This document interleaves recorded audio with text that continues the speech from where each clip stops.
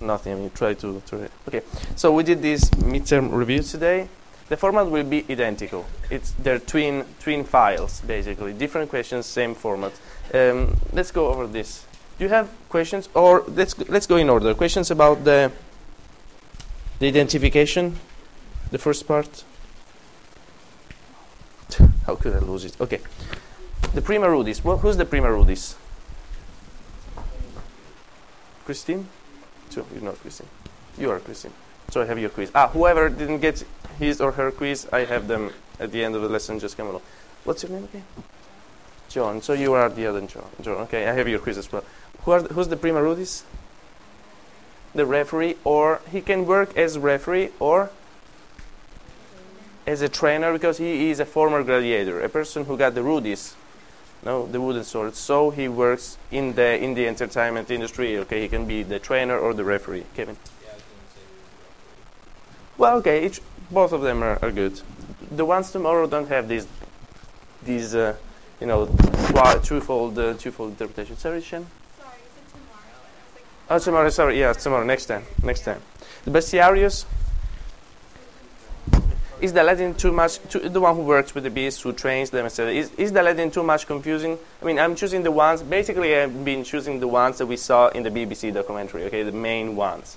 I'm not asking for strange figures, or, I don't know, the name of the glove and these things. No, I'm not asking for those. Yes?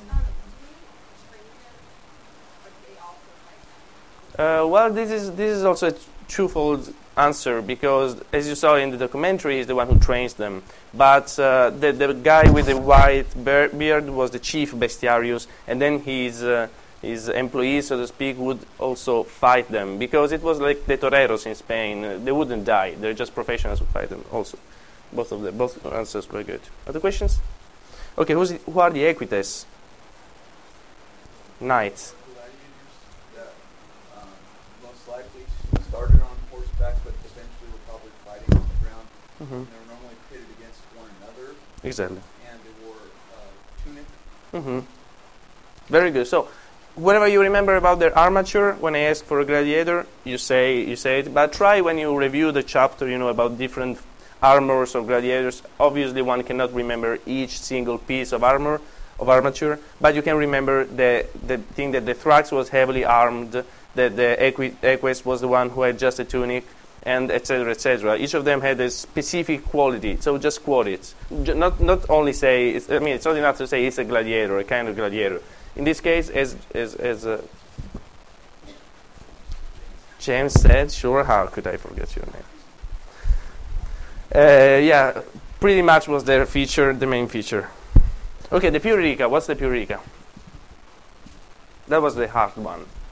There's always a hard one. Oh yeah, okay. Exactly. Do you remember we talked about it? We've been talking about it last time. Why? No.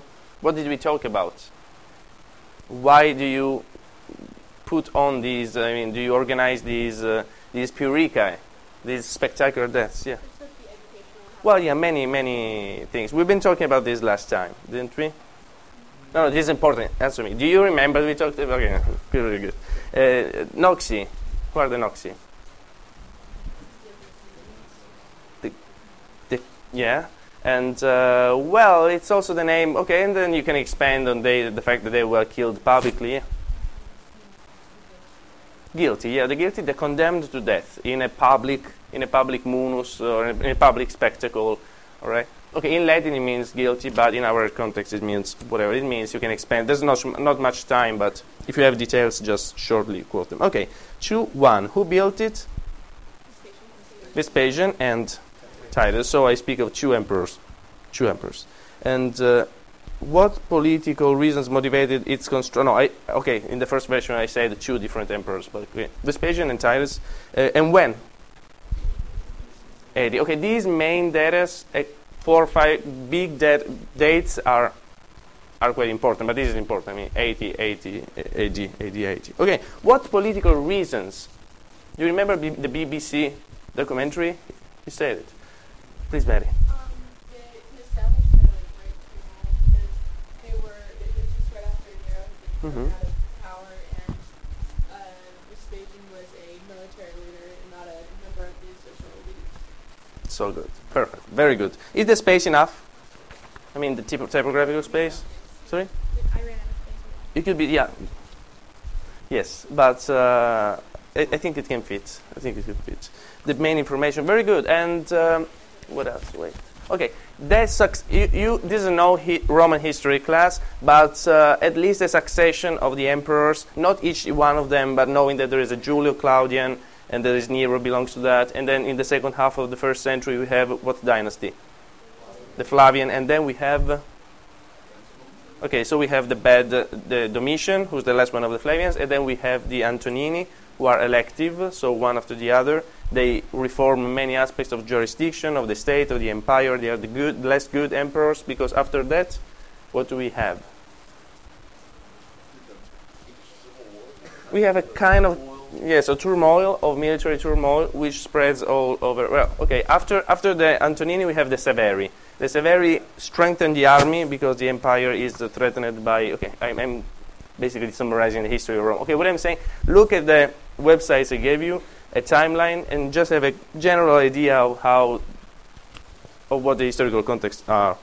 Okay, the Choo-Choo. The Choo-Choo, yeah, sorry, Kevin, tell me. I assume like we only have to be familiar with the individual emperor if we had a reading or something discussing the class. I guess so, yeah. The main emperors that are really relevant to the history of the games in particular are the ones that we already know very well. But knowing that Nero is a Julio Claudian and he's a revolutionary, etc., and knowing that Commodus, for instance, comes in a much later time when the absolute power of the emperor was already established, for instance, can help you enrich your answer. You know what I'm saying? So obviously, I'm not asking for a detailed knowledge of history, but a general frame. Thank you. Other questions so far? Okay, the following passage by Cyprian. Why do I talk about a strategy of inversion, symbolic inversion? Now, one person who wants to talk about it? Wow. Okay, with the I can't resist the end. I mean, the end is... There's one where the end goes around... if anybody would just listen at these records online, oh, I can't resist the end. Oh, this end is turning on the sphere. Okay, so what's the strategy of inversion that I'm talking about? Cyprian. No. It's basically what they used to arena and capture for the sake of the Christian faith. Basically. Yes, because they are submitted to a humiliating death, like slaves, and they invert symbolically what's happening. The weak becomes strong. The harmless, condemned, the Noxious, becomes a fighter, like a gladiator. And the Romans are organizing this whole spectacular machinery to educate the other people, not to become criminals, and specifically not to become Christians. But the Christians say that they are educating the procurator, the judge, and the audience to become Christian. So who's convincing whom? While the procurator is the name for a Roman military and military leader and political leader and judge in the provinces. This is a noun that we found in the readings. Procurator. Okay, so it's the Roman magistrate. This judge is trying to convince to convert the bad, evil Christian. Now, repent, I don't know, what's the name for this? Recant your beliefs and become a good Roman.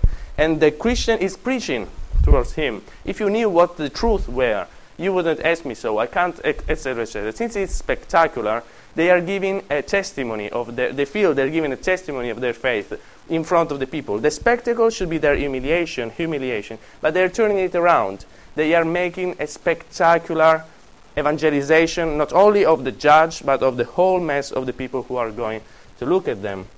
This was part of the topics we had to go over last time. So let me just interrupt this a second to go over something we didn't go over last time, which is the Christians. Now, okay, here we go. Very shortly. Why was Christianism not compatible with Rome's religion? Why? Sorry? It's monotheistic. Yes, but Rome's religion is not compatible with Christianism because it's polytheistic, and the monotheistic religion can't accept a polytheistic view. But a polytheistic word could include monotheistic religions. Beth, and then John. I was going to say Christianity is exclusive. Exactly. So theoretically, and John. Yes, this is where we want to go to. Yes, go ahead. That's it. Okay, now this is the thing. The Roman's religion is a polytheistic religion and includes other cults. Imagine the faithful of Isis in Egypt. This cult was included in Rome in the 1st century AD, BC. We have lots of literary testimonies about it.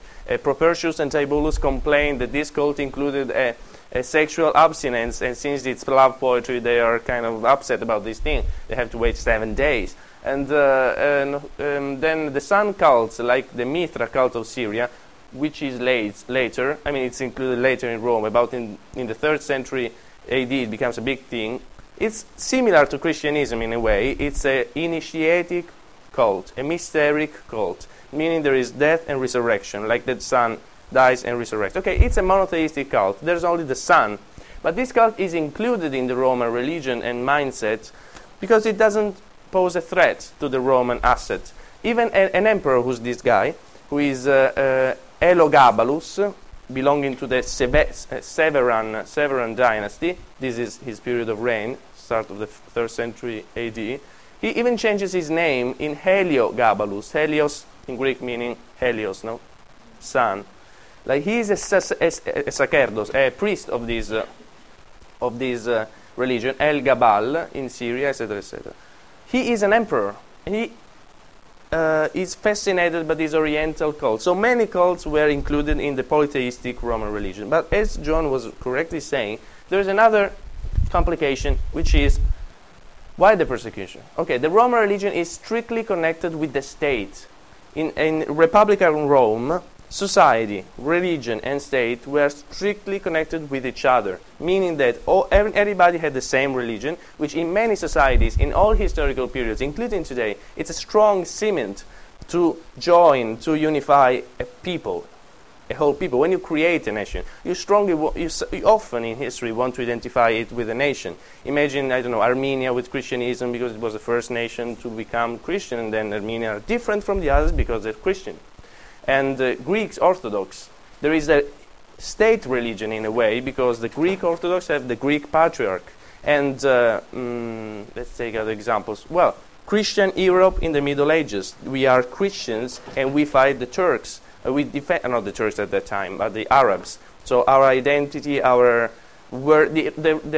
medieval empire identifies itself with Christianity, and so on. Even the founding fathers of the United States made appeal to God because most of the populace was of different faith Christian, and so in these coins there is somewhere in God we trust, etc., etc. So religion and state are often together. Also today in Iraq is a sad example of nation making. How do you create an identity? Well, the issues connected with the creation of a unitarian and peaceful Iraq are also connected with religious identity. How? You know, in the south, in Iraq, there are Shiites, and in North Iraq, in Central Iraq, there are Sunnis, and this creates different identities. All right, this is a huge issue throughout history and time. But Roman religion originally was connected with the state and managed by the state. The cults were state-run. The priests in Republican Rome and even in Imperial Rome were not priests. They did not belong to the clergy, to a separate clergy. They were politicians. They were people who were elected to certain charges and became priests. For example, the Pontifex Maximus was the chief of the whole church. The Catholic priest is also called the Pontifex, Pontefice in Italian. So the Pontifex Maximus is in charge of the whole Roman religion. Okay, it's a political magistracy. Important which was given to very known political figures, including Julius Caesar and Augustus. They both were for Pontifices Maximi. The Flamen Flaminis is a priest. a public priest of the main divinities like Jupiter, Mars, etc., and he was also a politician, etc., etc. So the state organizes religion. This is still not a problem because, as we said, the state cults could include new cults like Mithra, like the sun cults, Heliogabalus, etc. So state religion has identity, but there is also the emperor cult, and this is the point that Johan was correctly pointing out. One of the divinities in this new pantheon was the emperor himself, and this all makes sense, no? Because in order to create an identification with Rome for all inhabitants of the empire, the emperor's cult was spread out throughout the provinces, and the Christians could not accept to worship the emperor, and this is the whole trick. Because, as we said, Christianism is as a fundamentalistic religion from this point of view because it's monotheistic, so it can't accept other divinities. It can't accept that a Christian sacrifices the emperor, and this was the main change. It made the sacrifice to the emperor, and so this was the main charge. The other charge was atheism, because they didn't recognize the other gods. Hatred against mankind. Question: at Sure. what era did the imperial cult take full as a regular practice? Well, this is a complicated question because Augustus was worshipped after his death. They prepared this accurately. With Nero, we have this process is accelerated, and this process is also not uniform in time and space because in the eastern part of the empire it began much earlier. Augustus was worshipped as a god while he was alive in the eastern part of the empire, because the eastern part of the empire, the Greek part, why? So the Greeks did it. But they already had a tradition of what? Of divine kingdom. Okay, so it was very easy for them. They just switched to a new king in a way, but they worshipped him. In the Western Empire, it was introduced slowly and in a symbolically complex way. First of all, the genius of Augustus was worshipped. The genius is his, complicated to translate, let's say soul, right, in general. His, you know the genius out of the lamp? Okay, it's a Western translation reminding of the influenced by the Latin word of an idea of spirit, little spirit and ghost. Okay, the spirit of Augustus was worshipped first. But later on with Nero, etc., we already have explicit cults of the emperor. By the time of Trajan, who belongs to the Antonini, so the beginning of the Antonini dynasty, it's already established and compulsory. You have to, okay. Now, since the time is running off, you understand what are the consequences of this. This is very interesting. Why do they hate mankind? Why are they charged of cannibalism? Why are they charged of incest? Because they accept, because they separate themselves from the rest, and they're unknown. No, you don't know what's going on in their community. And so, also today, in little religions, which are very initiatic, very closed up, very mysterious, some legends arise about what they do. Some things are true, some things are just invented, because the mystery creates ignorance. And ignorance creates hatred, and hatred creates persecution. What's the people that in Western civilization has always been religiously very self-conscious, isolated in the medieval Europe, and hated for this, and persecuted? The Jewish people, strong religious identity, fundamentalistic vision of a religion. I mean, we are right, we don't accept other divinity. It's a monotheistic religion. And a separate life, so to speak, lifestyle. And so prejudices and legends come along, which bring along hatred, because the rest of the community sees that this part of the community doesn't identify itself with the rest of it. And so whenever there's a famine, a fire of Rome, like in 64 AD, who's the one who's guilty for that? Those people who are not working with us, in a way. It is a common process we have to be conscious about, because it's still going on with many minorities. But, okay, this is what happens pretty much. We also have to consider that they used to gather together in catacombs at the beginning. All right, this is complicated, and if there's somebody who studies history of religion, he will correct me and tell me it's not true that they would gather only in catacombs. They would also gather in the light of the day, and the catacombs were mainly their cemeteries. But the catacombs are a good metaphor and symbol to say that they used to have separated the mysteric cults, completely different from the Roman religion, and of which the Romans knew little about. This is the catacomb of Santa Priscilla in Rome, used from the 2nd to the 4th century AD. And these are among the first representations of a person who's praying, so Christian religion, with symbolic elements which were complete gibberish, symbolic gibberish to the Romans. So they were not understood because it's a Jewish religion originally, so it's an Oriental cult. This is a less, how do you call it? Less supper? No. Less dinner. So? Less supper, I'm sorry. Less supper, etc. Okay. All the rest is in Food 12. If you have any question about this quiz, email me and I will try to get back to you. Thank you.